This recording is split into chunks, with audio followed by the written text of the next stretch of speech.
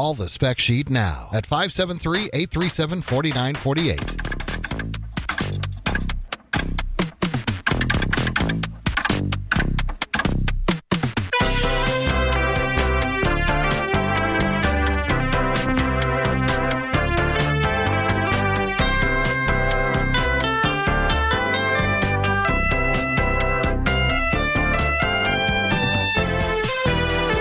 This is a very special edition of the Spec Sheet, brought to you by Budweiser. Yes, Budweiser. When the thought of drinking day-old urine isn't enough to make you cringe, think Budweiser. You'll find it at Walmart next to the tires and lawn fertilizer. Budweiser. Call now at 573-837-4948. That's 573-837-4948. And now, here's the Spec Sheet.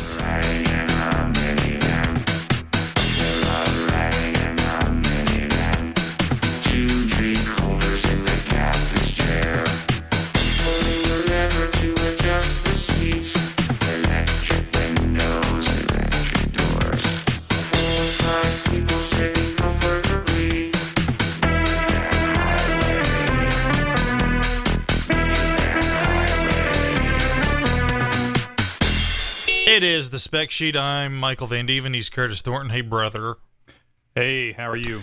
What the hell is that? What do you got going on over there? What oh, that's it? Me. Ah!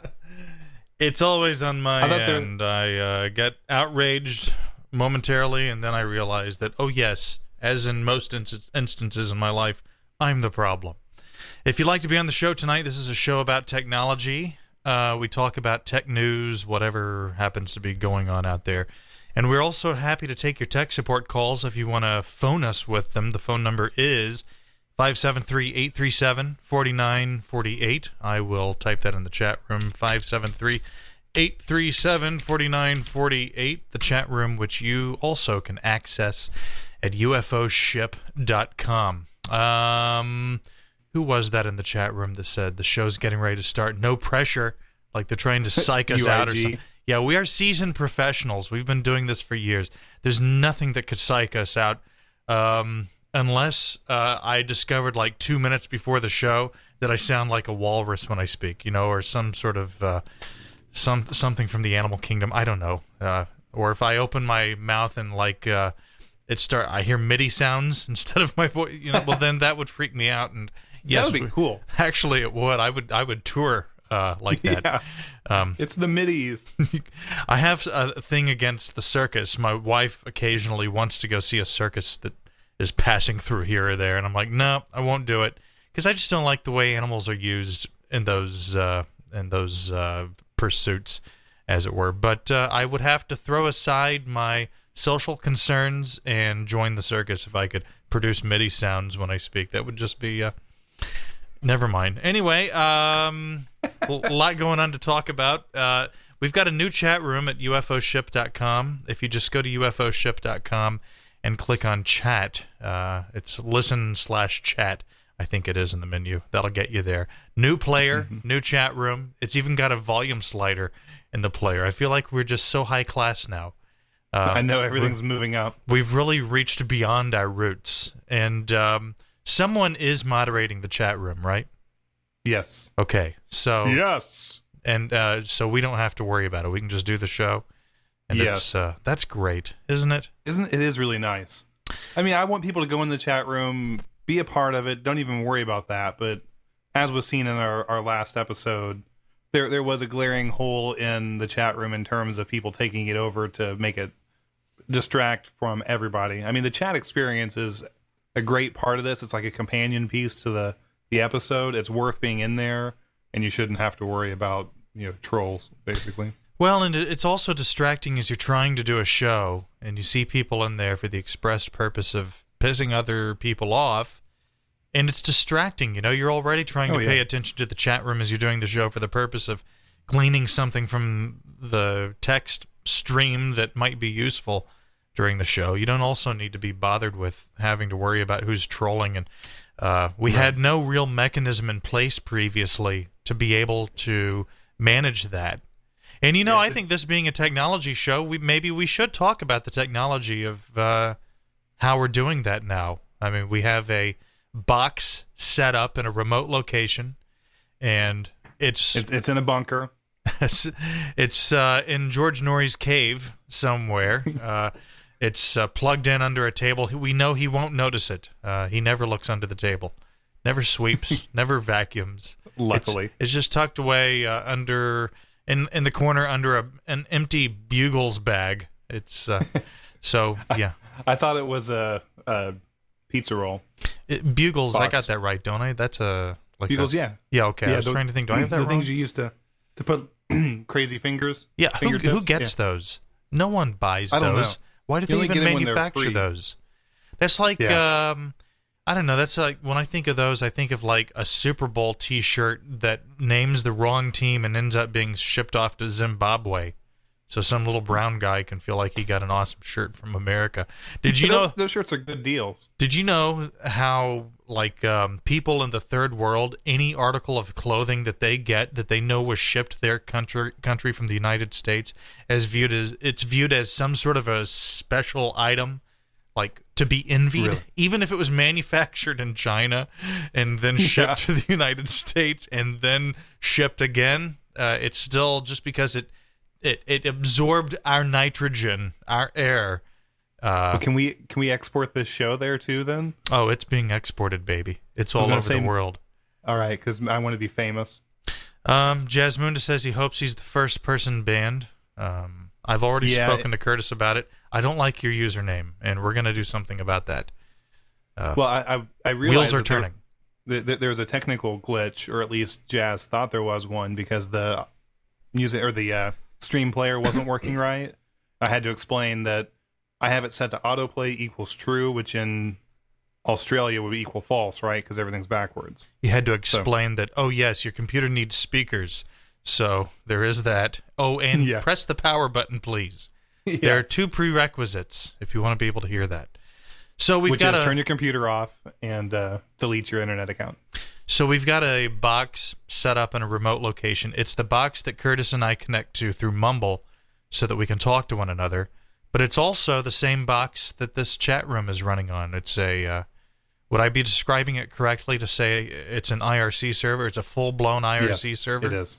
And so we've got like an IRC client embedded in the website. Food Line says, did the show start yet? That's when you know you're hitting it out of the park, when the show has started and people are asking if the show started yet. Thank you. Is this going to be a good episode? I'm glad I don't really think so. I'm glad this is going to be one for the record books. Thank you. Glad to know the audience is definitely on board. Thank you. So we've got an IRC server running. So we have full and total control of the server, which basically what this means is that we'll be able to log all of your IP address information and stalk you should we choose. Thank you. I'm Michael Van Dieven. That's why we did this. Stalking purposes you didn't alone. You didn't have to give them everything. The payoff could have been when they got them the email chain letter, or just when the man with the reflective glasses comes and starts knocking on the door. That's right. That's another tip off. So we have full control over everything. I think that's great. Previously, we were using Skype to connect with one another, using a crappy chat interface in order to be able to allow people to communicate with one another and with us during the show. And we've got it all under one umbrella. It's all, just think about that. This entire operation hinges on an old clunky Dell under a workbench and a netbook. That's it. Yeah. I mean, think about that. I mean, isn't that nuts? I mean, the stream is being delivered to people from a netbook. And the IRC chat and the Mumble connection between the two, some crappy old Dell. How about that? Yeah, which the great thing about the history of that server is at some point it was the operations center for a restaurant somewhere in the Midwest. And now, look at what it's doing. I noticed there was some like fish scales and grease in the bottom of the chassis. I was going to inquire. I guess I like I that need not. All my computers are like that. Yeah, did you like how I really cleaned it up before I shipped it to you? Yeah, I noticed when I got in there to reseat the SATA cables the other day because the thing took a giant crap. I noticed how clean and tidy it was in there. Way to go, Curtis. Yeah, no. You really pulled out the Lysol for that one. You could have fed a small third world village with the amount of dust that was in that thing. It was yes, you could. I wanted you to see what I used to put up with back when I managed computer systems like that. I just said to myself as I opened it up, this is illustrative of what an afterthought this entire operation is to Curtis. Yes. He really doesn't. He doesn't care. I have Dell Power Edges just waiting to go. I had to mortgage my house to send it to you, but there you go. You got it. You've got to understand that Curtis really does have a level of dedication that I think exceeds what you'd expect from any normal human being. Because that box had to be so expensive to ship here, and I think you shipped it FedEx, didn't you? UPS. Okay. See, why didn't you use the postal service? I'm not clear on that. I mean, because that way because I didn't have a box. You afraid somebody's going to sell it and use the money to pay their union dues? What's going on? Are you a union buster? No comment. It was so much easier for me to take the server, drop it off at a UPS store, let them do all the work. Because that's how I roll. I should have asked them to clean it first. You know, that is the nice perk that you get when you go to a UPS store. I don't know so much about FedEx. I try to avoid FedEx, but I will use UPS. I've never had a good experience with FedEx. No, especially if you have a package that gets lost with FedEx. Look at it this way. Back when you could still get ionic breezes, they were still plentiful. Yeah. I still have one, by the way, and I still run it at my office, and that thing does clean the air. I don't know why I don't know why Sharper Image got sued out of existence, but because those things are not good for you, especially if you have any kind of respiratory issues. Because ionizing air is not the right way to clean it. You're making it heavy. Well, maybe I should reconsider things. No, keep doing what you're doing. It's working. Well, I mean, you pull those rods out of there, and they're just covered in black shit. Oh yeah, I had one for a while, and I agree they work. But then when you go to research the negatives of them, then you start to realize maybe I shouldn't be using this. Huh? If you have any kind of asthmatic issues or respiratory issues, then they're a bad idea. WR250 says, please call the spec sheet, and gives the phone number. We're just knocking it out of the park here. I mean, people don't know if the show started. Other people think that we've got to get someone on the horn, or it's just tanking. Fix this thing now. Not a lot of confidence being instilled here. So CWAB says that I like my air like I like my women, heavy and ionized. Well, do you have some sound effects here? What? You need some sound effects for that joke, the rim shot thing. Let's see. You say I like my women heavy and ionized, and I would play like a car beep. It just continues making so much sense. Right. Anyway, I was saying that I guess that is one of the perks you get by going to a place like UPS is that they'll actually work with you and get the package put together and get it shipped out, whereas you walk into the post office and everything's ready to roll, but you just need to borrow a piece of tape to put on top of the box, and they look at you like you just asked them if you could facially rape their 80-year-old mother or something. It's they really get annoyed. They don't want to be bothered by you at the post office. There's no doubt about that.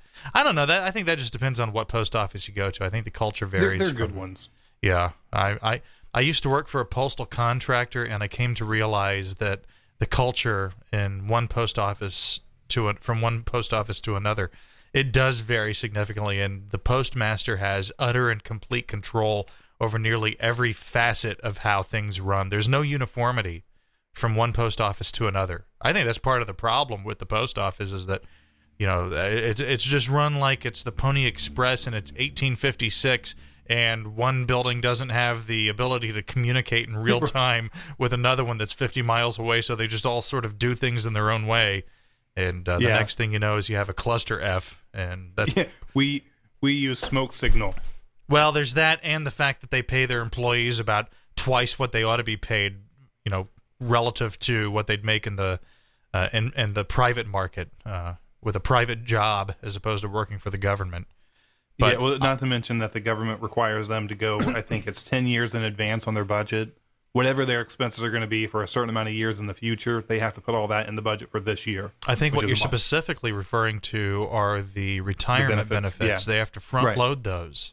Exactly. They have to look at an actuarial and determine what it is that a given employee likely would have accrued over the course of whatever the period of time is. If you say it's 10 years, I don't know. And they have to front load that. Period, yeah. Isn't that insanity? Yeah, no business can. No business would be required to run that way. And no business that's in the shipping industry would be required to provide the salaries and benefits that people within the post office get. Yet, any postal facility you go to, you just walk in and everyone acts like it's just the Black Death has descended upon the place. I mean, they just are a miserable lot. I don't understand why. They've got great jobs. They have great jobs. If you know somebody working for the Postal Service, unless it's in a major metropolitan area where the living expense is really high, but then even then, I'm sure that they scale wages based on what area you're living in. Yeah. But I'll never forget. I had a mail carrier at one point that I lived in a rural area, so it was they weren't an employee, they were a contractor. But the lady, I'm sitting on my porch one day waiting for some stuff to come in from Newegg. She pulls up to my mailbox. I see her reach into the bag or whatever the stuff she had, looks at my mailbox, drops a letter in it, and then pulls away. And so I knew that my package should have been there that day. So I run up to see what it is that's in there. Why didn't I get my my item I expected? Brown dogs. Yeah, that would have been great. No, what it was a note saying that they're sorry they missed me because they came and they knocked on my door and no one answered. That's when you call the postmaster. I did. That's the nice thing about the Postal Service is if the delivery guy is doing something wrong or pissing you off, you can easily dial a 7-digit local phone number and actually talk to the person who can make heads roll. The problem is I called with that information in hand before the person had even come back in to check in, and nothing happened other than them saying, well, we'll look into it and resolve this. And it happened not on the same scale where I was blatantly there to see it, but it happened again to where no knock on my door and I get a note saying, I've missed you, or we've missed you, sorry. It was so annoying. Isn't that amazing? I mean, and that just springs from a really negative attitude as an employee, and I don't know where that comes from, because any of those people that you run into with that negative attitude, you just want to say to them, look, I have one word for you. Pension. I don't know anyone walking around right now that's got a pension that's front-loaded and that isn't going anywhere, isn't going to dissolve or be stolen somehow in some crazy Ponzi scheme or something. I mean, I don't know anyone who's got a pension. I mean, this isn't the 1950s anymore. Nobody has any of that kind of stuff. Everybody hops from job to job once every 2 or 3 years. There's no longevity anymore where you're working, not typically. And even if there were, you're just not going to have a pension. I mean, that's just one among the many, many benefits that postal employees have. I don't understand the negative attitude. But with that said, I'm not one of these people that want to throw the Postal Service on the chopping block. I think it's an extremely important cornerstone of the continued day-to-day operation of this country. I mean, it's a fascinating thing to me to know that I can walk into a postal office with a box that's about a foot wide and a foot high or deep or whatever, like a big box, and I can ship this thing. Just the other day, I shipped a big-ass box from here in Cape Girardeau, Missouri to New Jersey, and it cost me $6 and some change. I mean, that's insanity. I know. That's crazy. So, I mean, yeah, we piss and moan about all the money that's being spent on the Postal Service, but, I mean, we're getting some of that back. At least if you ever ship anything, you're getting some of that back because it's just so cheap to ship stuff. I don't understand people complaining when they raise the rate on a postage stamp like 2 cents. Oh, my God, the world's imploding around me. My limited edition Elvis Presley stamps aren't worth what they used to be. Now I got to buy those supplementary stamps. Oh, it's just a 2 cent. Oh, no, everybody needs the 2 cent stamps. You see, when they... Never mind. Fargo.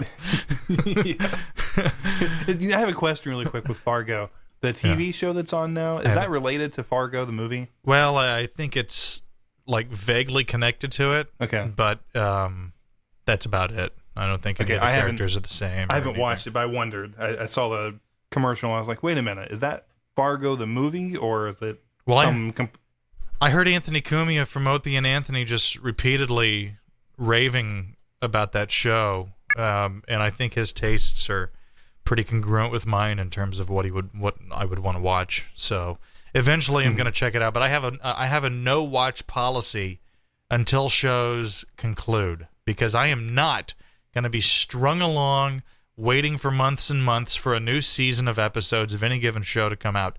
I am done with that. That's just not something I'm willing to do anymore. I wish I had never encountered The Walking Dead. I wish because now here I am. I'm sitting here waiting for new episodes to come out. Although that show's really taken a big shit over the course of the last couple of seasons. I think season 3 was when it really went downhill. But I'll just watch it for the sake of good measure. But that's about it. But I'm sick and tired of waiting for episodes. I mean, imagine I was fortunate enough to start watching The Sopranos, for example, only 7 episodes before the series finale. So I never had to sit and wait 12 months or 18 months or whatever these ridiculous stretches of time were between episodes being produced and put on the air for people to watch. I mean, can you imagine, like, if you're really into a show, having to wait 18 months to see a new episode? That's what people watching The Sopranos had to go. I'm not going to do that. Yeah, I need to add Sopranos to my list of things to watch from our last that's conversation. Right. You've never seen it. Yeah, I'm going to watch that. Well, I'm just glad I got Breaking Bad done before it got to win all these Emmys so that I could say, yeah, I knew that show before. Yeah. Oh, wait. It's so, yeah. Well, I think you're really going to enjoy The Sopranos, especially being able to just plow through it one episode after the other. It's like a really awesome movie that's just extremely long. That's a good show. I mean, like the first season of the show 24, that's what that felt like. And I never watched it after the first season because I thought, I've kind of seen everything I need to know about this. But every episode was produced so well, it was like a movie. You want to take a call? Sure. It'd be hilarious if you said no, hang up on it. Let's go ahead and end this now. No calls. Hi, you're on the air. Hello. Hey, do I have to cut the podcast down? Please turn down your radio. Well, I mean, it is entertaining to listen to someone confused as he speaks. Okay, so if you want to leave it up, you can. This ain't the first time. Okay. Who's this? Please turn your radio down. Okay. I got a question. Who's this? Food Line. Oh, hey, man. How you doing? Hey, how are you? Pretty good. Okay, here's my question. I hear you guys talked about Internet Explorer being bad. Yeah. Mm-hmm. Now, what's the alternative if I was going to go and do something else? And I don't mean like Chrome or Firefox. Is there like something else I could do, or is that just my alternative? Why do you ask? Well, because I keep on hearing everybody talk about, Internet Explorer being... actually, I think I've heard MV say it about Explorer being really bad to use. And I'm just curious what the better alternatives would be. Well, you say other than Chrome or Firefox. Why not one of those? Well, I don't like Chrome because it's Google. And Firefox, I guess, I tried it one time and I didn't have much luck with it. Well, here's what you should do if you don't like Chrome. Try Chromium. It's Chrome without all the Google services tie-in crap. Chromium? Yeah, you can also use Opera, but I would go back to Firefox and try it again. It has gotten much better, Firefox. It has, yeah. The latest release is much better than... Because I stopped using Firefox for a long time, but... You mean like the latest release? Like it got significantly better recently? No. I mean, since they redid... Oh. Since they redid it. Well, yeah. I'm not even sure what version it is right now, but... It's probably like 5,000. Firefox just recently adopted... Well, within the last year or two, they adopted Chrome's rapid update cycle. So it's not like the old days of Firefox when a new version would come out and it would be a big deal. No, everybody hail the new version. We've gone to 3.6. 3.6 was the version of Firefox where I abandoned it entirely. It just really got horrible.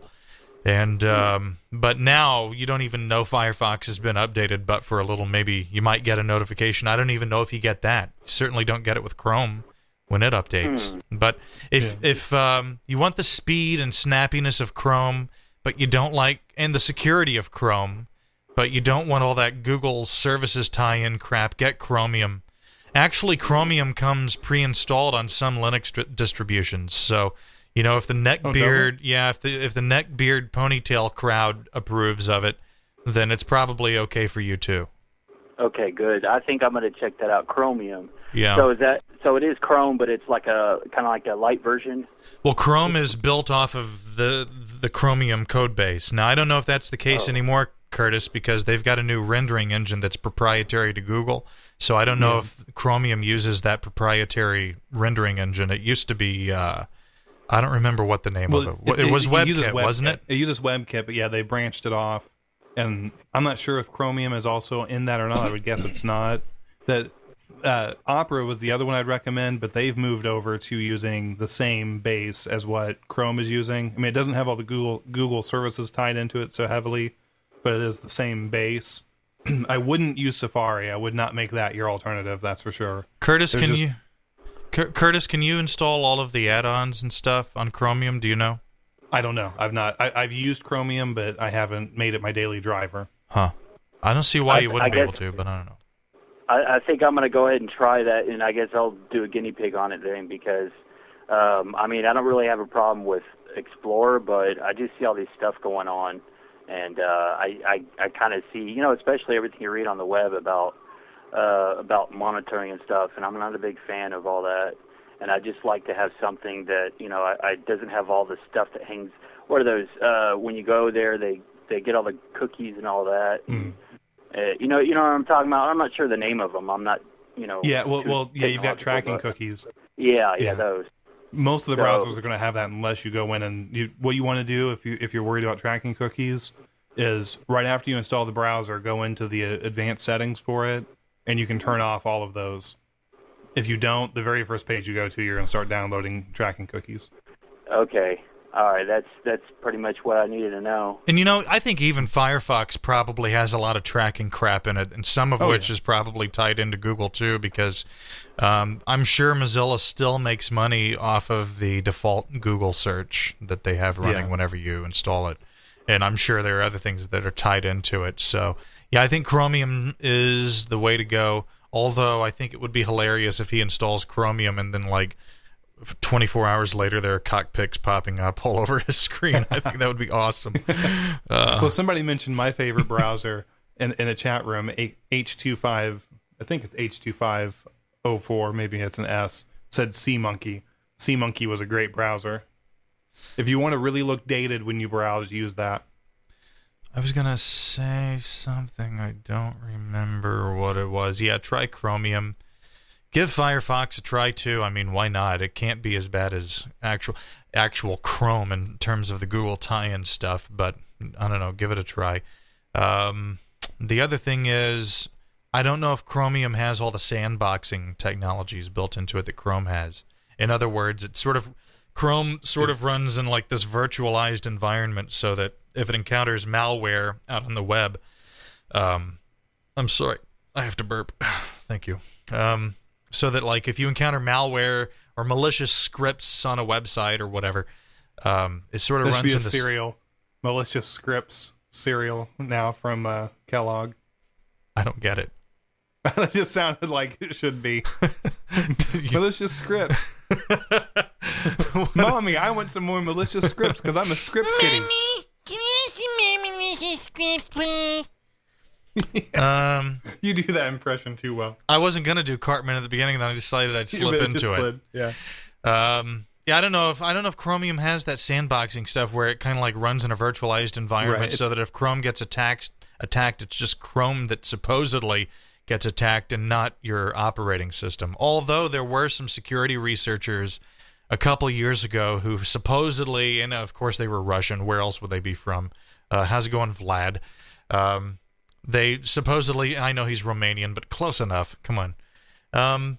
They found some sort of a hole in the virtualization, the sandboxing, and they wouldn't reveal to Google where it was, and they were able to load and execute malicious script to compromise the operating system in Chrome. But that was a couple of years ago, and who knows where things have gone since then. Google actually is paying people thousands of dollars to find security vulnerabilities in Chrome.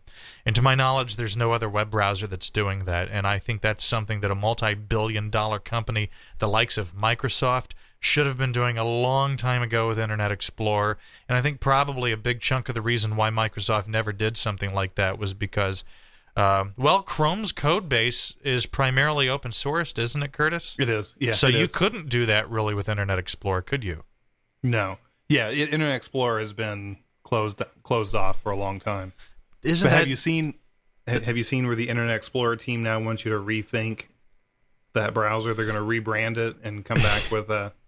Yeah, well, Yeah, that's really great. I wish that what Microsoft would do is just package Windows with Chrome or Firefox and be done with it.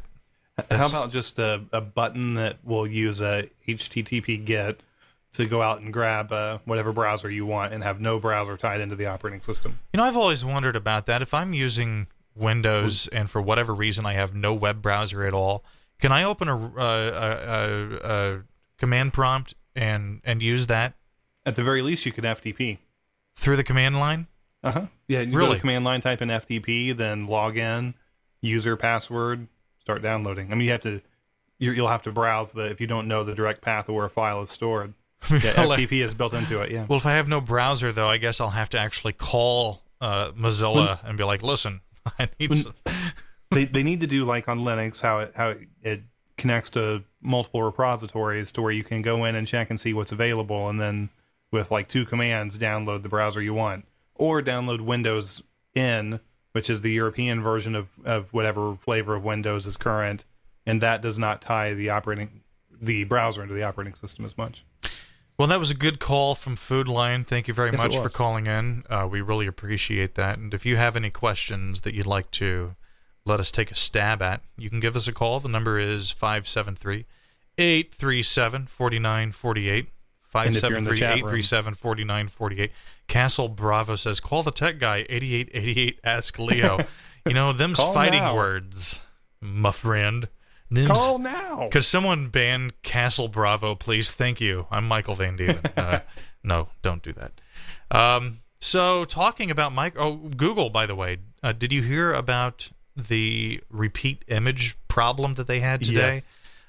People who did Google image searches, actually it wasn't just limited to Google image searches. For instance, if you went to the Google News page and you searched for anything, this didn't affect everybody, by the way. Some people couldn't replicate it, and others just repeatedly said, hey, it's happening here. So I'm not sure what the rhyme or reason was behind who this affected and who it didn't, but clusters of people were and clusters of people weren't affected. But what would happen is you would search for something, and in the search results on, for instance, the Google News page, those little thumbnail images they put next to each news story, every one of them was a photo of a car crash in Russia, a mangled car, and next to that a stop sign. Yeah, I put a link in the chat room. Food Line actually brought this up in the Spec Sheet thread. That's where I got it. Bellgab.com. Well, he's just all over the show tonight. What is he? This is his show. Talk about stalking. I'm a little concerned. And I believe he's black too, so I'm doubly afraid. Thank you. And you live close enough to St. Louis. Well, there is danger afoot. Let's just say.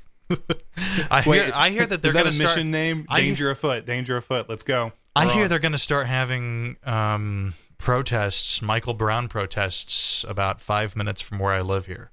Oh, really? Yeah, that should be entertaining. I'm heavily armed, and that should be interesting. I have to drive past where this is going to be. Well, I don't have to, but like if I don't want to add an extra 5 minutes to my trip to work every day. I'm so spoiled. Listen to me. An extra 5 minutes. Curtis drives like 2 days each direction to get to work. And I'm like, I changed time zones 3 times just to get to a job. So anyway, they had this image that was just repeating. It would appear next to each of the Google News story entries as the thumbnail. Then if you went to the actual Google Images page and looked at search results there, it was every photo was this. Yeah, all the way down. It's kind of funny. What do you think it was? You think it was just a bug of some sort, or do you think it was I think it was deliberate. I think they were hacked. I mean, the nature of this picture, because it's a crash. See? Yeah. I don't know. I'm just my guess is that there was something that like a buffer overflow type of issue, and somebody as a joke probably had that picture as the error message, and that's why you're seeing it. Because if you were a hacker, with all the things happening in the world right now that you have these different groups claiming to cause trouble with, that's not the picture you would pick. But if you're a tech or a developer that was building in the error handling for what Google image searching, then that would be a funny image, I guess, in some way to use for it. So that's my guess, is that somewhere on one of the servers, and this is why it was regional, They had an overflow of some type, and from that, you got served this image. Food Lion says he's only black on the bottom half. I don't understand that joke, so I'm sorry. Moving on. Mate, you're just one step behind the jokes today, aren't you? Yeah, I do not get it. I'm not aware. A joke? Where? I'm not aware of these references that are being made in the chat room. Yeah, I guess there's not really much else to say about that. I do think that if it turns out it was something deliberate, I think it speaks to the vulnerability of Google's services. I like that the image that Food Lion posted in the chat or in the forum has Kevin Durant with it too, because every time a system crashes, Kevin Durant should be there to fix it. Oh yeah, there it is. I just saw that. Yeah, we're referring, if you don't regularly read Bellgab.com, there's a spec sheet thread on Bellgab where a lot of this stuff gets posted that we refer to during the show. It's actually a really good resource for us as hosts to turn to in order to have stuff to talk about as we do the show. Otherwise, it's just us sitting here complaining about the Postal Service. Yeah. So, hey, I'll tell you, that was gold there. You know, your mumble just took a giant shit. No. Yeah. No. Yeah, you're all messed up. This is the first time. Why don't you disconnect from the server and then reconnect really quick? Yeah. And the entire time Curtis and I have been using Mumble, this is the first time it's taken a dump on us like that, which I think is really good. I mean, considering the troubles we routinely had with Skype, especially if we tried to join a caller in with the conversation as we're talking to one another on Skype. I think you're better now. I can tell already. Okay, good. Yeah, you're perfect. That's weird. Now. That is weird.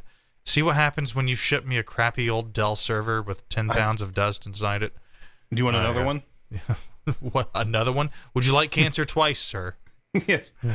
Can you have another? Please, sir, may I have more? More? Okay. More. So that's the Google image repeating thingy. Not much really else we can say about that. Well, on the same note, I don't know if you looked at the spec sheet prep sheet, but I added about an article you may have seen too, the Sony PlayStation Network being hacked, along with several other networks like Battle.net. I saw that in passing, but I haven't actually looked at the spec sheet prep document. The last thing you had put on it was from like 8 days ago. Yeah, I know. Well, and it looked like the other stuff was really old too. I was like, did we both just sort of pass this thing by? I don't know. Never. Which link is it? It's the second one. You have one on there. Oh yeah, the Twitter arrest, parody arrest. We were going to talk about that last week. Oh, they're going to get me. There we go. They got me. Great. Now they know where I live. I think that's awesome. It's we're real, you know. Yeah, we are real human beings, and here in the Muncie studio, we're not live. insulated from the world around us. So you've been... That was for you. You know, I'm getting really tired of websites that just start playing video. Yes. I'm starting to notice that's a trend that's creeping back into the web experience today. It was a problem in the late 90s and early 2000s, and then as we approached the mid-2000s, you started to see this. I guess the perception became that it's a little bit uncouth to just have websites suddenly playing crap in people's face when the page loads. Like, you don't see very often anymore. You load a web page and the guy comes out and starts walking around the page talking to you. Right. You don't really see that anymore, but I'm starting to see a lot of these embedded video players. There was one playing prior to the show today that I didn't even know was playing. It was really low and subtle. And I was like, man, what is going on? Is there a problem with my mixer? And then when the music faded out and I was getting ready to start the intro to the show, I just let the silence hang there for a minute so I could hear what this was coming from. And then I realized that it's coming from one of my Chrome tabs. And sure enough, there it is, just playing away. Yeah, we're just going to start pumping audio into your face. Thank you. Thank God I was Chrome, looking through all my tabs. God Chrome has those little speaker icons that it puts in the tabs so that you can at least tell which tab is cranking out the sound. Yeah. Anyway. Yeah, I thought that sound was me at first. I'm like, I looked through all my tabs for an icon, couldn't find it. A group of hackers calling themselves Lizard Squad, this is from CNN, has taken down several popular online video game networks and possibly diverted an American Airlines jet carrying a Sony executive. Let me read that again. Yeah, I love the the stinger on that. A group of hackers calling themselves Lizard Squad has taken down several popular online video game networks and possibly diverted an American Airlines jet carrying a Sony executive. Shouldn't that lead the article? Because who really cares about the video game networks? I know it's a multi-billion-dollar business, but an airline had a threat to it. Well, it just shows you CNN's perception of their audience, how they see their audience and what they think that their audience. Because the jet, it's like, it doesn't affect me. Yeah. But my video games are not functioning properly. Suddenly, people get concerned. Over the weekend, Blizzard Entertainment, CCP Games, Riot Games, and Sony have done maintenance to bring their networks back online. The hackers on Twitter claimed responsibility for attacking the PlayStation Network and others, disrupting the ability of millions of gamers to play together online. According to the targeted companies, hackers flooded their networks with illegitimate traffic, a strategy known as a distributed denial of service attack, or DDoS. The FBI said it was investigating. Do they go into detail here about the diverted airline? Yeah, it's at the bottom. Okay, so how did it happen? I don't want to have to... So it says that when John Smedley, president of Sony Online Entertainment, acknowledged the large-scale attacks on Twitter, he came under fire as well. Knowing that Smedley was on a flight from Dallas to San Diego... The hackers made a veiled threat about bombs on his plane. That's a shame.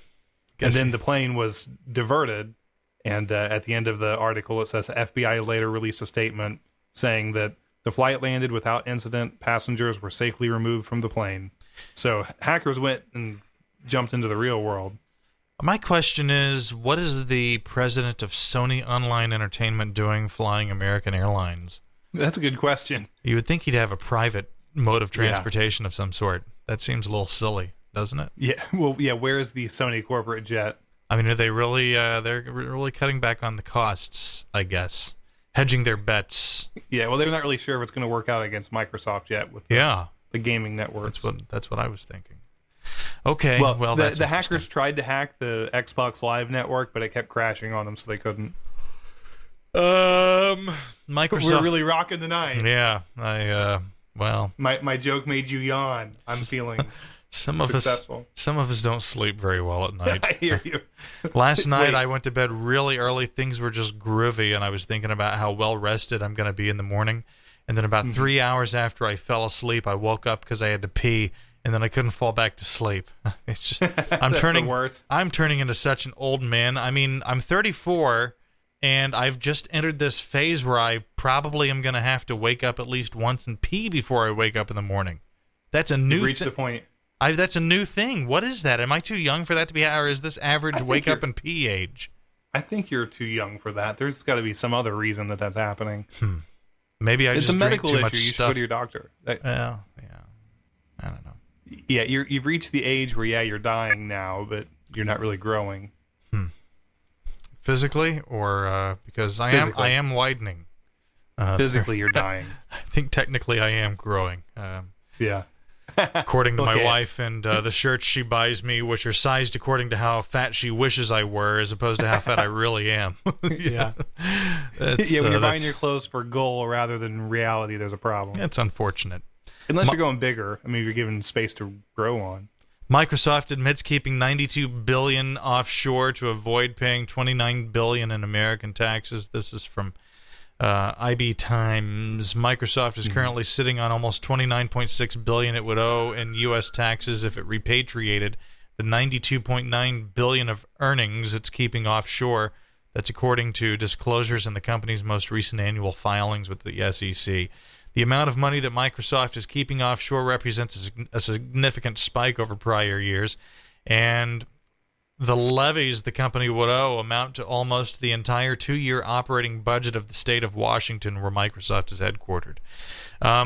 Microsoft says that they are following the law as it's written, that they're a global business, and they have to operate in foreign markets in order to compete and grow, and that they are conducting their business in a fashion that is in accordance with U.S. tax law as it is written, which they do concede could be improved upon Although if you're saving $29 billion in taxes, I'm not really sure how eager you are to see it improved upon. But yeah. Really, I mean, let me scroll down here a little bit. One of the things that got me is where White House officials have called the tactics an affront to economic patriotism. And President Obama himself has derided a small but growing group of big corporations that are fleeing the country to get out of paying taxes. So, first off, any publicly traded company has a fiduciary responsibility to pay as little in taxes as it legally can do. And call me crazy, but I think if a company were to fail to avail itself of tax benefits that otherwise could be afforded it, it would be possibly in violation of the law, would it not? As far as doing what's in the best interest of its shareholders? Yes. Or owners? Yeah. And in addition to that, I mean, you want to talk about economic patriotism. How economically patriotic is it when you're in Congress or you're the president or you're in the Senate and you continually submit and sign budgets that grow the national debt at a pace that we'll never be able to repay?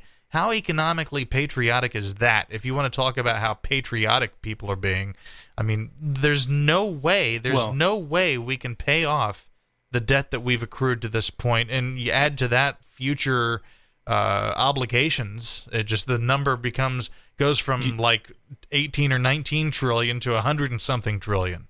Yeah, you'd be surprised what a war and inflation overseas could do to help you pay that debt down, though.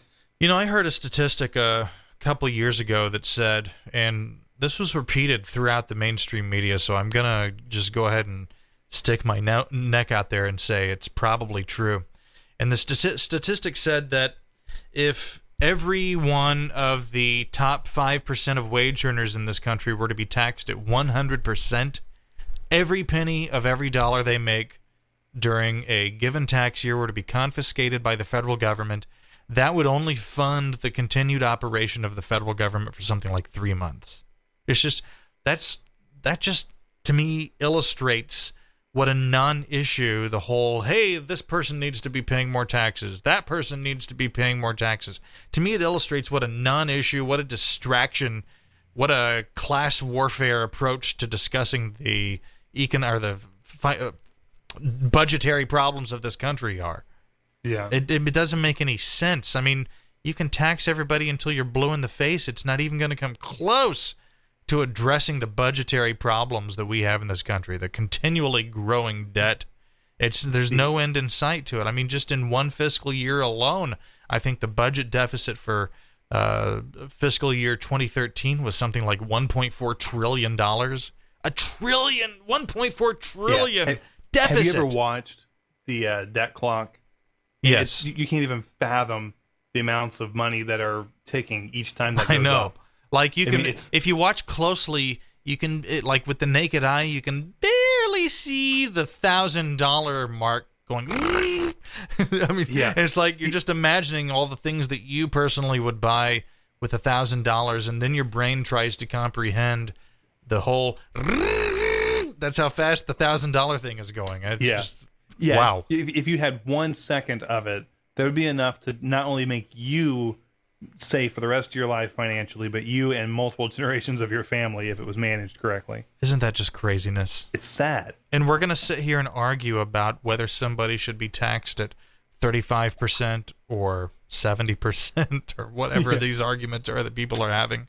This is not a pro-Republican or anti-Democrat or whatever type of argument you want to interpret it to be. It's simply a you are being hoodwinked argument that I'm making. Like the two diametrically opposing political views in this country, left over here, right over here. This side wants free enterprise and less taxation so that people can prosper. This side wants more social benefits and more taxation of the wealthy. And that's why it's all just set up to keep people clawing at one another. But it really has nothing to do with the fundamental issue, which is that the federal government spends too much goddamn money. Yeah, and you're right. That's not a left or right issue. Both sides over the last decade have done the same thing. Risen. No one's brought it down. So I guess my point here is that as much as I hate Microsoft and as much as I would like to say, hey, that's not right, you guys ought to get in there and pay your fair share, how many days of the Iraq war would this entire $29 billion have funded? How many days of that war? Yeah, that's well, what's also crazy is back during the Bush administration. Not much, by the way. Yeah, well, yeah, it wouldn't make a big dent in it, but it would make a big dent for other things like healthcare reform or you name it. But during the Bush administration, they used accounting rules to make the war not even part of the budget. When Obama took over, he at least said, you can't do that anymore. If we're going to be funding a war, it's got to be on the books as part of the budget. And that's one of the reasons why he looks like he spent so much more money than past presidents. Yeah. It's just one of many. I mean, and I'm not taking away the argument that Curtis, he does spend such a lot of money. liberal.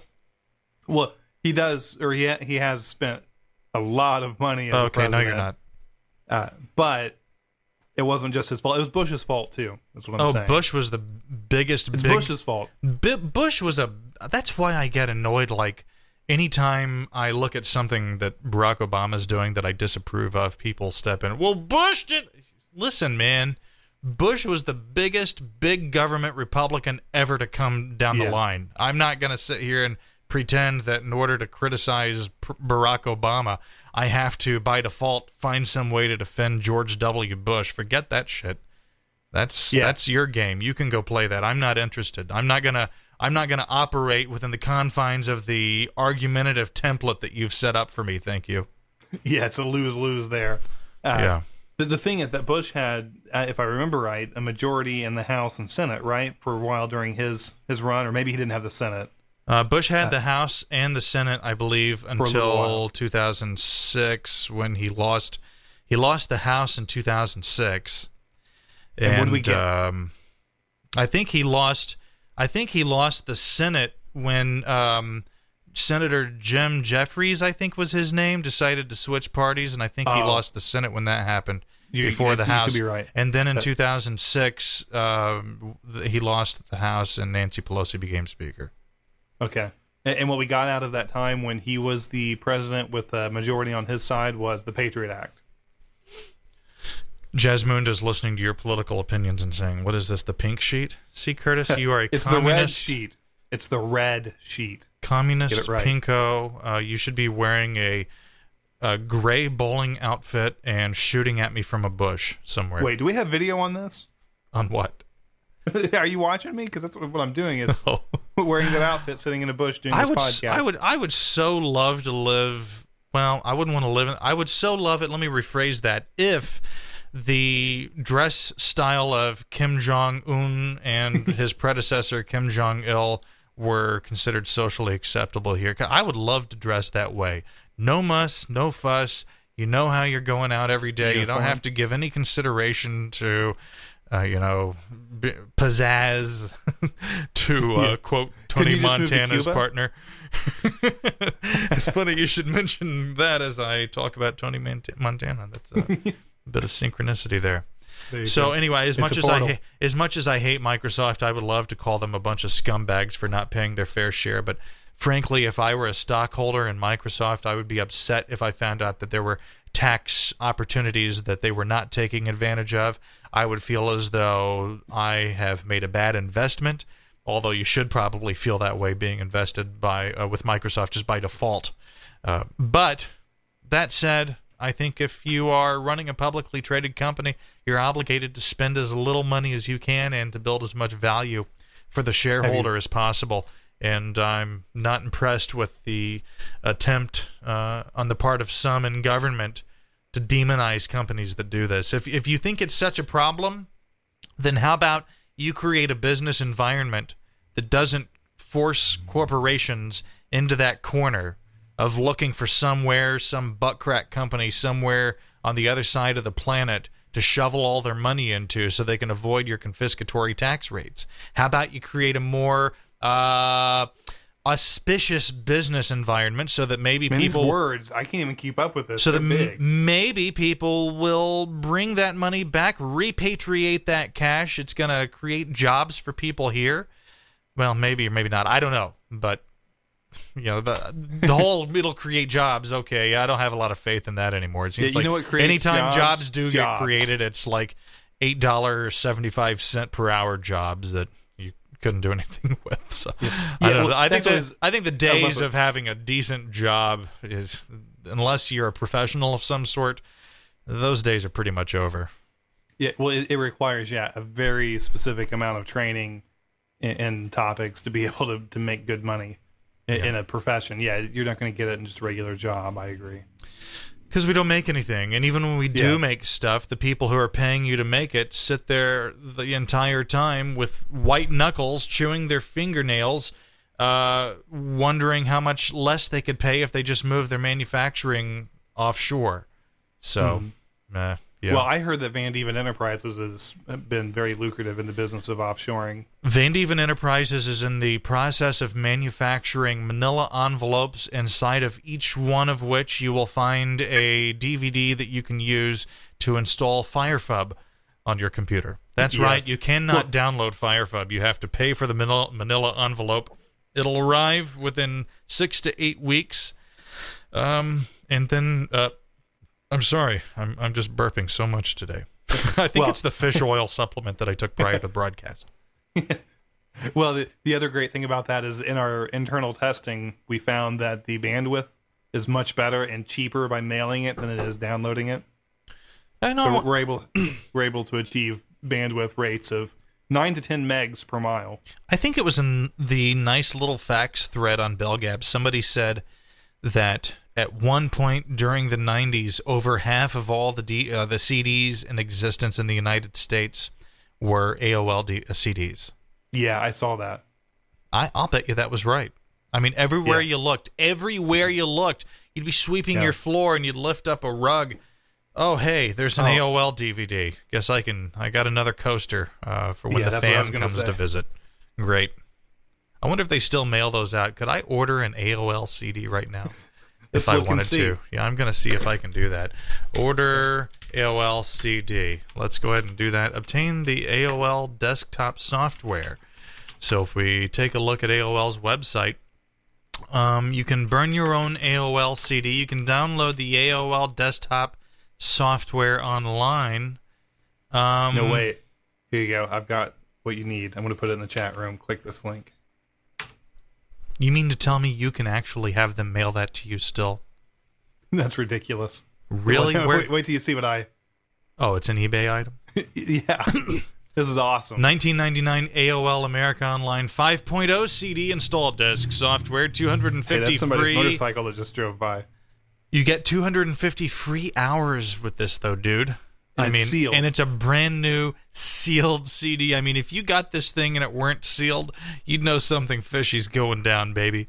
But this thing's locked up for your freshness and pleasure. Straight off of eBay. Is this serious? And the seller has 11,947 reviews with 99.9% positive feedback. Positive feedback. This must just be for nostalgia purposes. It can't be for anything else. Oh, but the shipping is free. Luckily, it's coming from Butler, Wisconsin. This is sold as is, Curtis. So make sure you ask your questions before you go. Just they've sold 3 of them. Carelessly bidding on this item. 3 of their 12 have sold. It has 6 watchers too, 5 of which are BellGab users. I'm gonna add this to my watch list. You should. I love his comment here. He said when his son was 7, he gave him an AOL disc as a birthday present. And, that's how you know you've raised a good son when he does that. That's good. The seller is going to get all excited because I would like everybody in the chat room right now. There's 7 watchers already. Yes. Oh, really?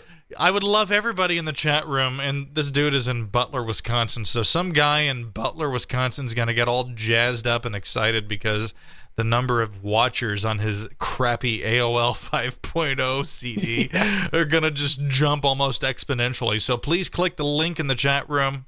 Oh, that's up to 8. There we are. It's climbing. Here we go. Wait, the Exodus. How do you like that? We're up to 10 watchers. Please go to eBay, sign in there, and click the Add to Watch List link so that we can just really get this guy up there and Butler, Wisconsin, all juiced up and excited about the potential sales that are coming his way. Any of our listeners, trust me, don't do the ice bucket challenge. Watch this auction. You'll be doing more for diseases across America than you've ever done in your life.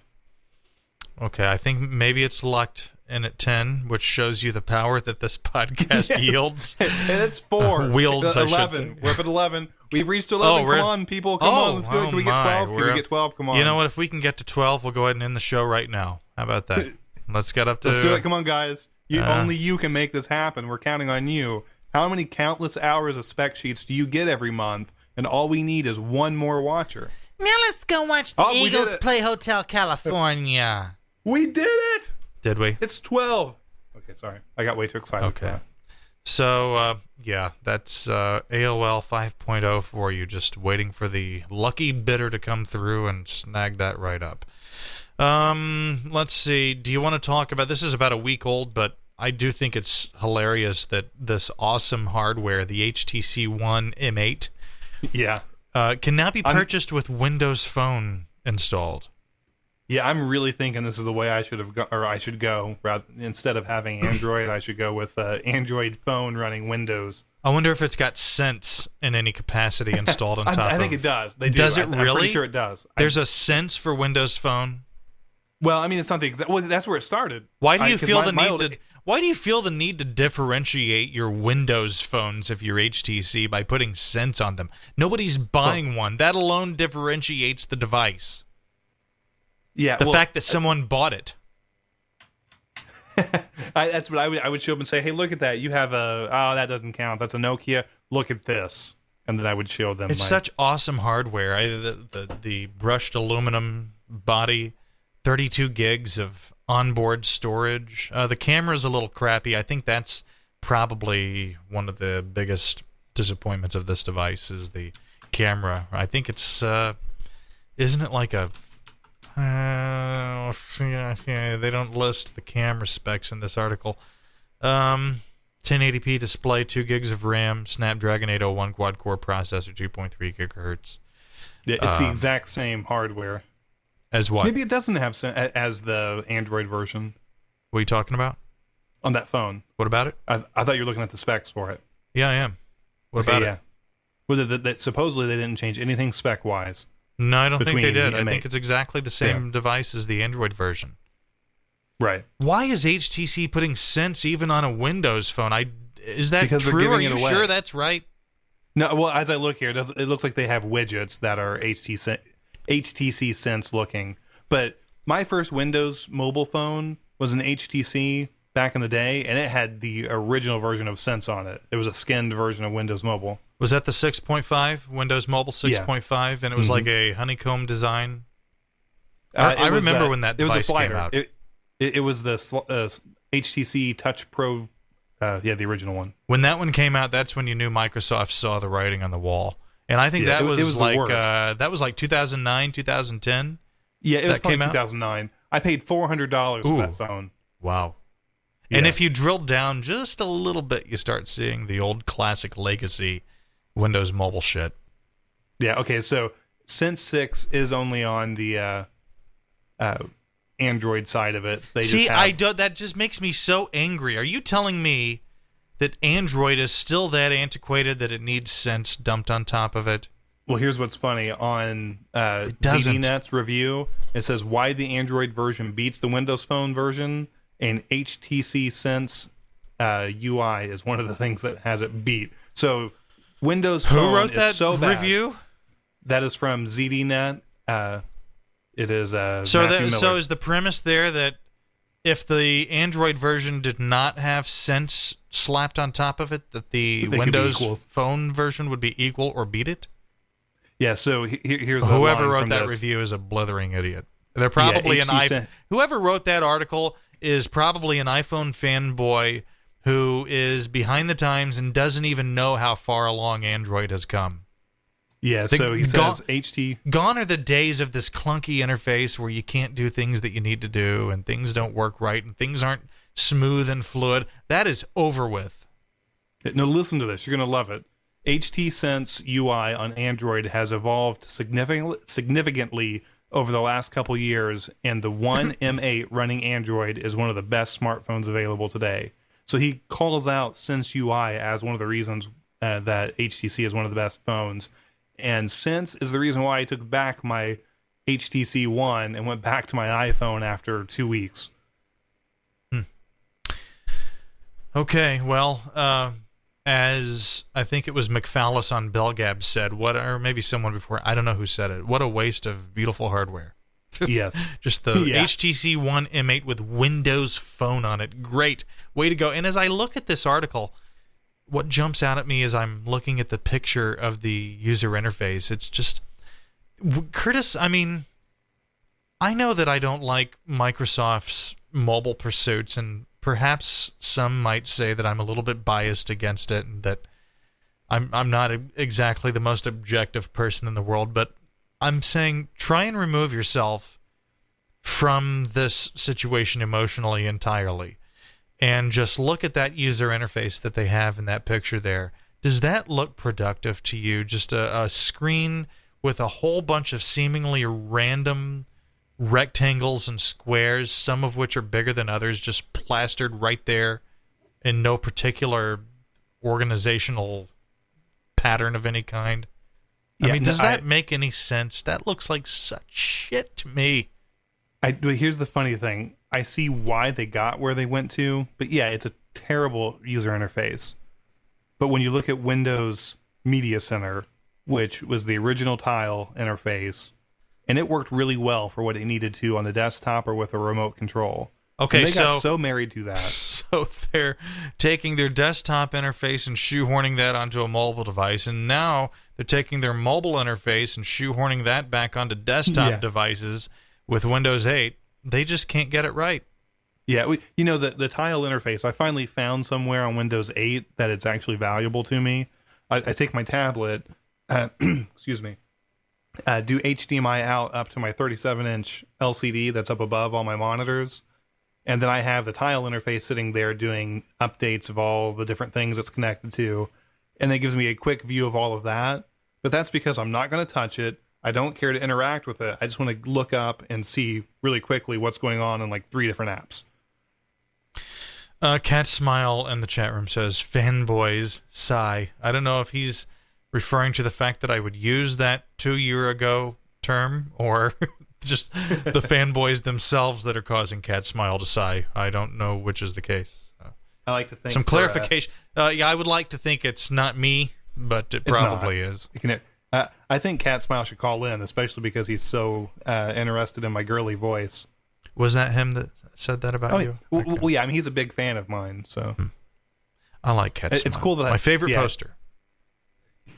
Call in, Cat Smile. The number, if you want to be on the show, we're taking tech support calls. I see there's a bit of a conversation going on in the chat room, which seems to suggest there is a sort of like quasi-tech support discussion taking place. We need to... it would be nice if whoever's having that discussion would just maybe call the show. We could handle that here in a much more, I don't know, maybe we should format. mute our mics and start chatting. It's 573-837-4948. Don't be shy. It'll be just like talking to your Uncle Ed. Desmond, I've never been on the radio before. You've ruined more radio shows than I've called into. It's not that you've never been on the radio before. It's just that after you're on the radio goes away. And yes. That's the problem. So, yeah, the HTC One M8, if you like cat shit wrapped in a really nice set of packaging, go grab that. That's the phone for you. I don't know. You mentioned this a while back. I don't know why we can't just have a phone that you can install whatever mobile operating system you want, like a PC. Well, here's how Windows Phone, how bad it is. In the 8.1 Black update that they did, they actually took out the requirement for hardware buttons and the locking of the bootloader, so you can install it on any device as long as it has the tech specs to handle it. Really? So when Microsoft, that's the reason why this phone came out. And they're giving it away for free. Yeah. Really? Yeah, that's how this whole thing came about. Talk a little bit more about this. This is news to me. I think I saw some like vague allusions to the possibility of this happening, but I didn't know it actually had happened. Yeah, that's what allowed this to occur, and there's more manufacturers who are considering doing it because there's no cost to them to do it. Like, so for HTC, it was no extra cost to throw out some HTC M8 ones or one M8s with Windows Mobile on it. They didn't have to pay for the operating system. Actually, I'm sure it's cheaper all around because they're having to pay. Android has to pay Microsoft every time an Android device is created, so I'm sure there's some minor expense to put Android on your device, even though it's an open source operating system. If you went straight to Windows Phone, you would probably get past a little bit of that. So at this point, Microsoft has said, look, we know this is a sinking ship. We know this is a platform. This is an ecosystem nobody wants to get involved with. So at this point, we're just going to give this away for free, just to get people through the door, and then we'll figure out later on down the road how to make some money off of this stupid thing. That's not how they're thinking. They're thinking, let's get this out on devices because the new threshold release of Windows is going to blow everyone away as the next version of Windows Phone. So we just need to get Windows Phone out there. Way to go. I guarantee you that's what they're thinking. Well, we'll see how that works out for them. Let's take a call. Hi, you're on the air. Hello. Hey, guys. What's up? Hey, what's up? Hey. I know who this is. This is Jackstar, right? Yeah, Jackstar. That's me. How's it going on? It's good to hear your voice, actually. Yes, it is. Yeah, it's finally almost back to normal. What, it wasn't normal? Oh, no, for about a month it's been messed up.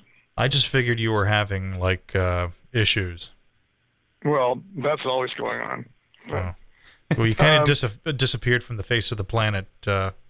You weren't on the Gabcast. Haven't seen you around the forum too terribly much. I figured things just weren't good at home. You know, I figured you were just nursing a bottle of Jim Beam and a 45 next to the fireplace at night. That's what I call a perfect night. Well, if you're living in Henderson, Missouri, that might be the most appropriate way to spend your evening. Yeah, I must be close by. I don't expect you to solve this problem. Actually, I don't even give a shit. But the calendar that's my on favorite my tech iPhone, problems. And my calendar on my iPhone just disappeared. It was there, then it wasn't. There's no chance you moved it over into the utilities folder? Nope, I checked all that. Yeah, you did, okay. Okay, so if you either get a text with a date on it, like in the email, or in the text or an email with a date, and you click that, or touch it. It doesn't open. What happens? I don't know. Huh. Here's what's kind of spooky about it. I was seeing a client today, and the client was telling me about how they got a virus on their Android phone. And I was like, I don't really give a shit about this right now. I'm trying to work out your medication. I don't care about your phone. And anyways, we're going on and everything. And then I left and I realized he had called me. I was like, well, he's an Android. I'm an iPhone. There's no virus that would, and it's not going to go over a telephone call anyway. Well, really that could, because that's data now. I mean, I'm not saying that's what happened, but it's possible at some point we could get to where you could transmit a virus like that. Son of a bitch.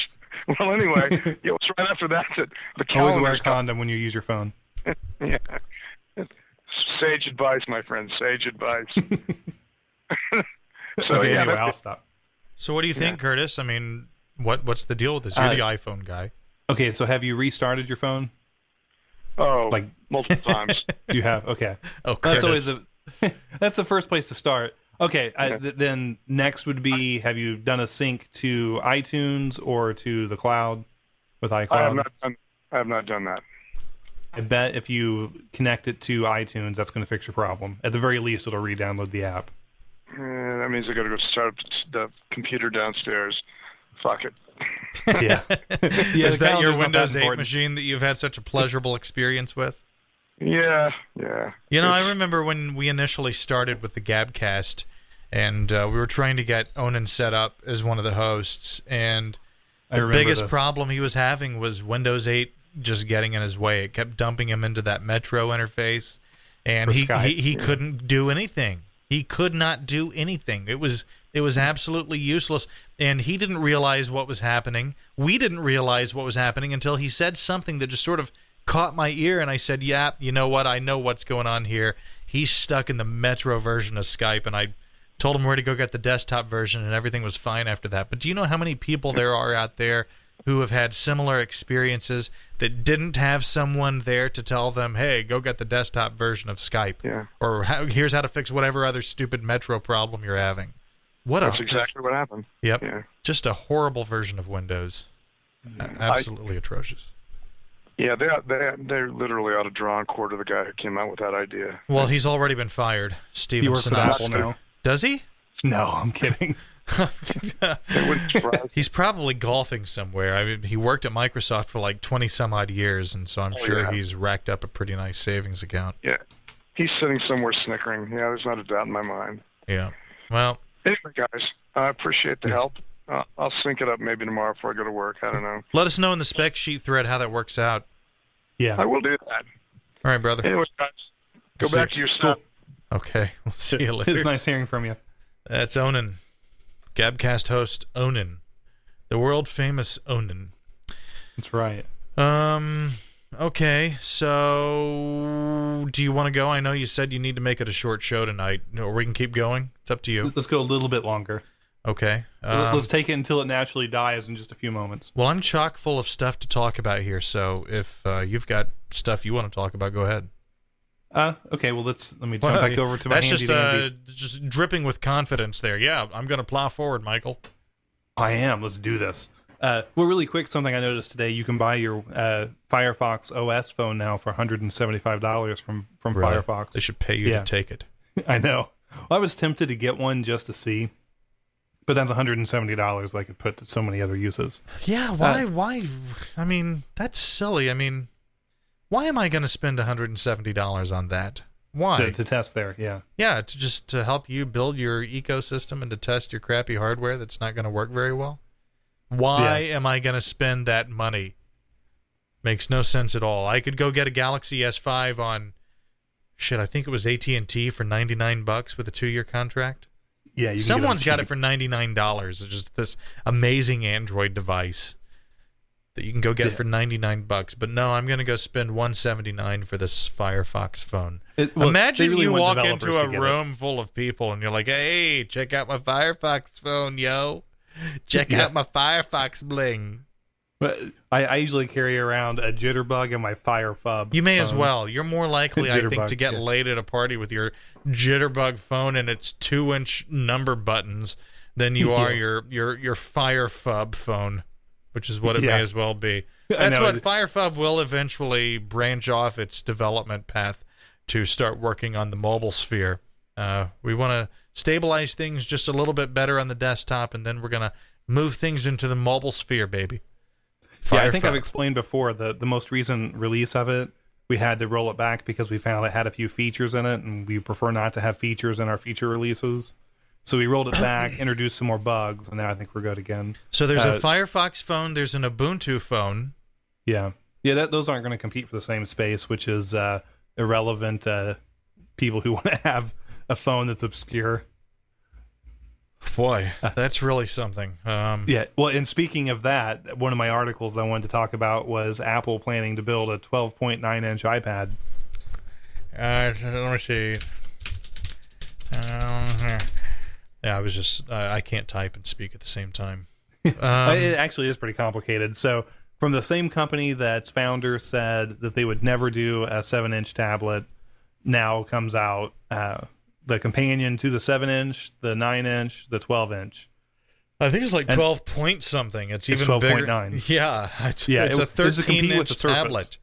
It's to compete with the Surface 3, which is about the same size. Who needs to compete with that? Yeah, well, the Surface 3, again, I keep wanting to root for that thing, man. The new one being that size. Because it could become a replacement to the laptop someday if it incorporates laptop-like features. And but then just go get a laptop. Yeah. And you'll get better specs. I mean, for that, how much is a Surface? You're going to spend, $800 minimum? If I go out and buy a laptop and spend $800 on it, I'm going to get one hell of a laptop. Yeah, $800 on a Surface is going to get you an i3, I believe. Oh, my God. See, I'm sorry. That is just, I see no reason to root for that. I'm clamoring for failure. Yeah, well, but I don't get that out of my get that out of my news feed, you know? Yeah, well, on Apple, why are they building a device that is close to the same screen size of one of their most popular laptops, which is the MacBook Air? I mean, this thing, you can get an 11-inch MacBook. I mean, I know it's going to be more expensive than the iPad, but it makes no sense to me. Oh, by the way, I want to ask you, I've got a MacBook Pro, I think it's 13 inches at my office right now. It's just slow. You finally have been enlightened. No, it's a customer's. And it's just slow. And I've already tested the hard drive. It's fine physically. And there's this keyboard combination where you can hold down the Shift key, the Option key, the Control key, and then hold down the power button for 10 seconds. It won't turn on while you're doing this. And then you let off, and you start it up normally. And then supposedly that has fixed this problem for a lot of people where everything is just super slow. That didn't fix it. And so then I went on to fixing file permissions. And yeah, you went back. Yeah, that didn't. It's the default thing everyone says. Well, that didn't finish by the time I left the office today. So I guess what I'm asking is, do you think there's a good likelihood that's going to fix this problem? Yeah, if it had broken permissions, that would slow it down. It had a lot.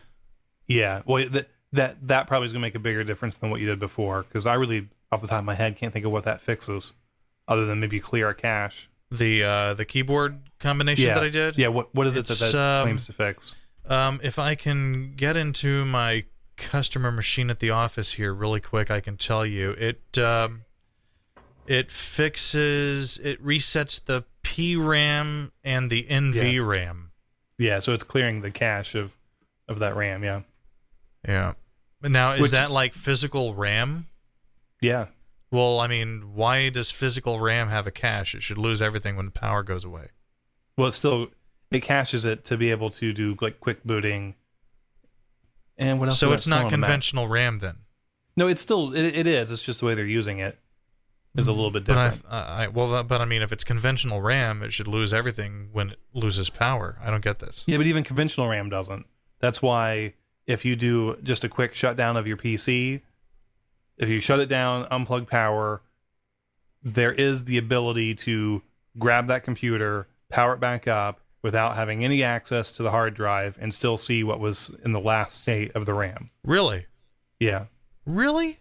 Yeah, that's why if you want to have a secure boot, which is a flag in the registry, if you set that, then you'll be able to, what it'll do is it'll clear out all of your RAM before it shuts down every time. WR250 disagrees with you, too. No, he says the power doesn't go away on the laptop, so your RAM is always in a state that the RAM would have. What if we're talking about a desktop computer? I pull the power cord out of the back of the box. It still would have resonant. The positioning of the RAM would still be, yeah. That's news to me. Yeah. Look it up. If you do a secure boot, I believe that's what they call it. Let me double check this before I fully commit. But yeah, it's possible to take the RAM on a PC without accessing the hard drive and see some of what was stored in it.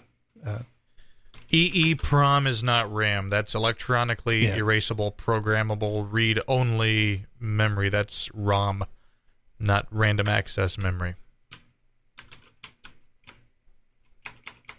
Listen to the sound of Curtis typing with his mechanical keyboard. Okay, so let's see. Does this person actually explain it?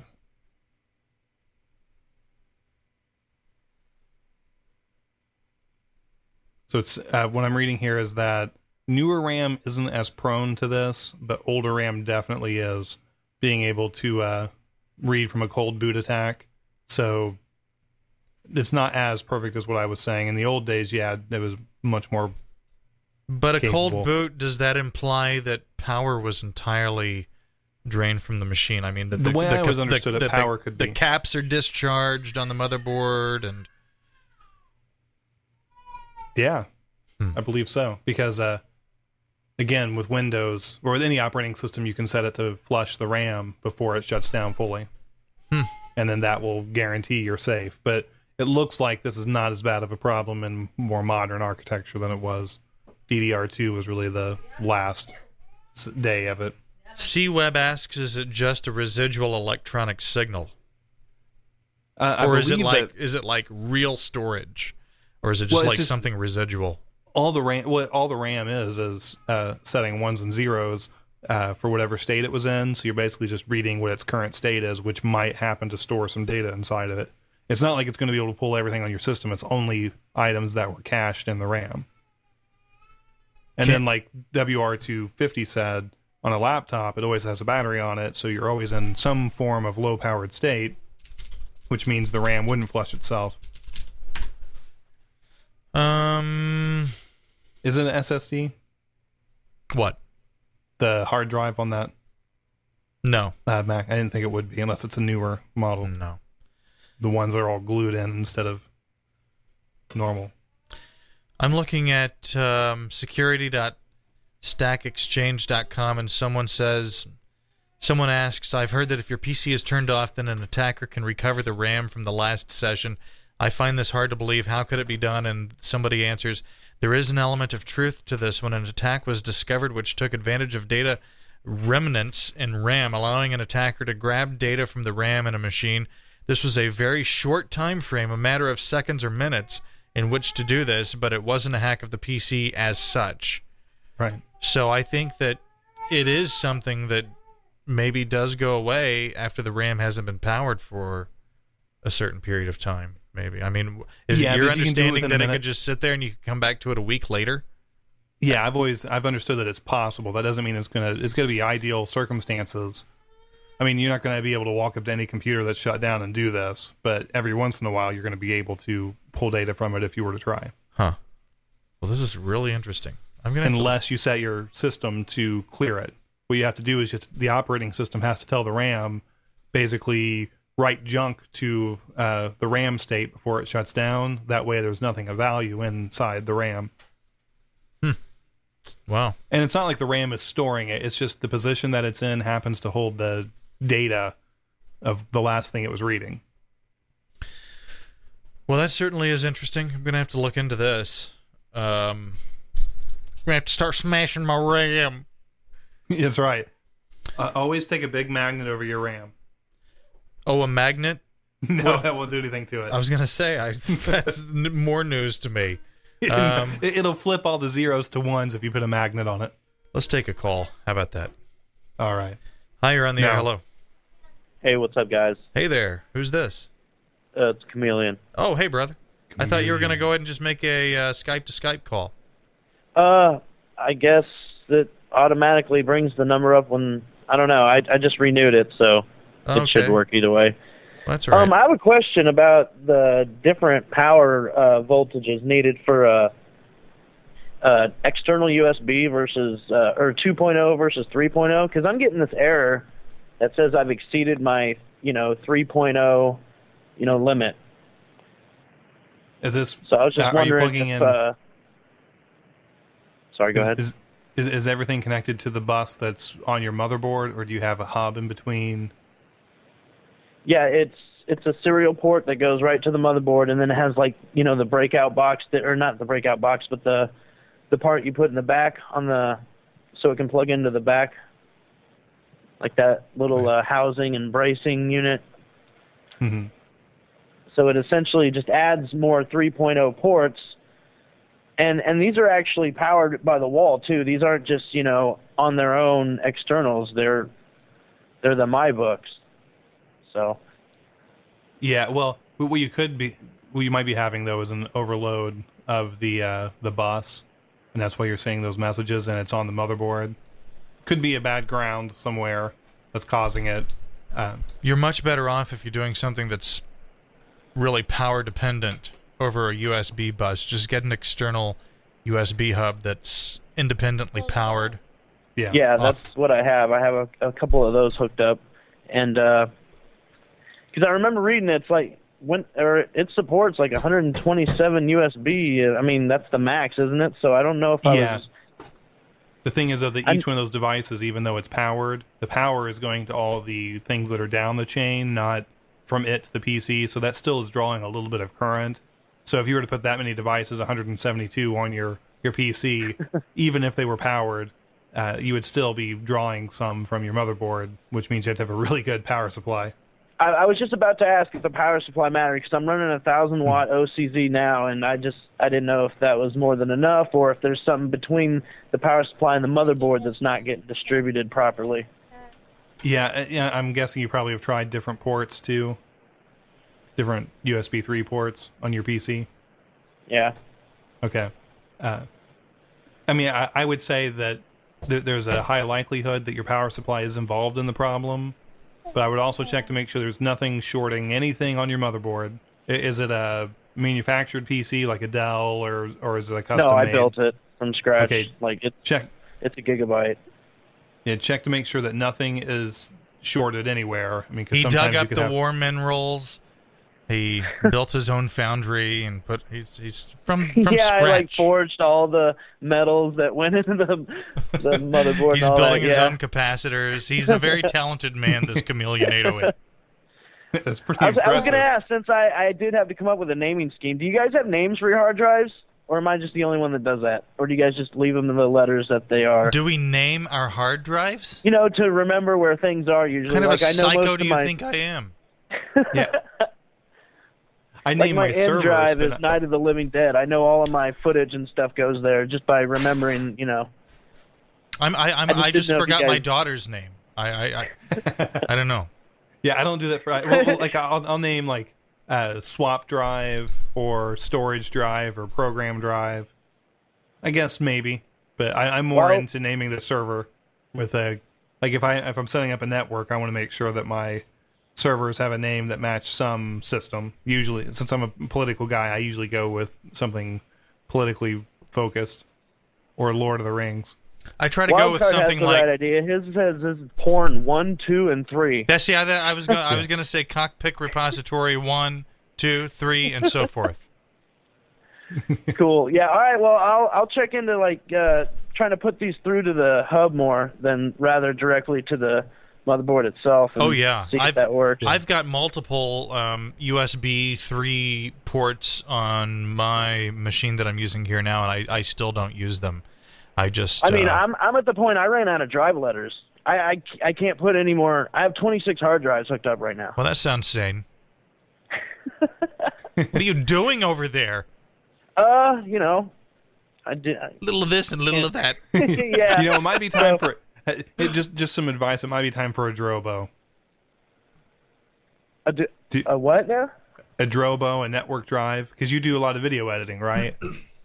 Yeah, actually, I just picked one up last night. That goes right into the hub instead of the actual thing. So what goes into your network? Yeah. What did you buy a Drobo or did you buy a NAS? It was a NAS. Okay, you want to check for video editing. You want to be sure that it's going to handle the bandwidth of what you need if you're going to have anything pulling live. If you're using it just as an archive, then you're fine. Speed isn't nearly as big of a deal, other than you probably have really large files that might take a while to copy. But if you're doing any kind of live loading of clips from it, you need to make sure it's got the bandwidth to handle it. Are you using Premiere? Yeah, and usually when you draw from the source and render it within the project, it actually makes like a low-res version, and all my scratch files are actually on the computer themselves. So, okay. But yeah, well, I've I seen see what people you're saying. try As to final output and rendering, it has to go through there and handle that traffic. So. Yeah, well, I've seen people try to use network drives for their live, like trying to scrub using a video file that's located on a network. I mean, it does cache and load some of that to your swap, but you don't want it going out to your network trying to access. Wouldn't that be a pain? Like, don't they go on standby mode after a while? So let's say you go for a break, and then you go to try to edit again. You have to wait for that thing to fire up and spin again. Yeah, that's what I'm saying. Don't do that unless you have a system that's designed to handle all my that. footage usually stays inside the box here. Okay, so. good. Cool. Well, hey, thanks for answering that, guys. I'm going to check it out like right now as soon as I get off here. Thanks, brother. Yep, thank you. Glad you called. It's Chameleon 808 calling in from somewheres. Yeah, he joined us for our big test system, too. That was a good conversation with him. Yeah, anyone who missed that the other night actually missed, I think, a good 3 hours of just magic. Yeah, that was a marathon, wasn't it? Yeah, I missed a meeting that morning because of that. Really? Yeah. And good luck explaining to the people that you would need to explain that to, why it was you missed them. Well, you see, there's this website, and there are these people, and I do this thing there, and there's we had to test because we got an IRC server. We got to test. Good luck with that. Yeah, I didn't try that. I overslept. Well, we'll go ahead and let you go so that you can get started on writing your 3 hours of code before you get to go to bed. Yeah, I know. It's going to be a fun night. You didn't know that was coming before the show today? I wish I did. If I did, it wouldn't be a big deal, but I need to present it. Just out of nowhere, that came and... Well, wow. the priority changed. Yeah, that's the problem. Wow. Not that I knew I had to do it, but when it needed to be done was the issue. Okay. Well, good luck with that. Thanks to everybody who called in tonight. Thanks to everybody in the chat room. And all of you who download this show regularly. You really do, by downloading this show, make everything worth our while. We don't even ask for donations or anything like that. Just the fact that you're downloading the show. That alone makes it worth our time. So thank you very much for that. And we'll see you back here next Tuesday with the Spec Sheet, delivering more technology goodness your way. And until then, I guess that's it. Everybody have a good night. Thank you for listening live at ufoship.com. And we'll see you later. Later, Curtis. Yep, see ya. Thanks.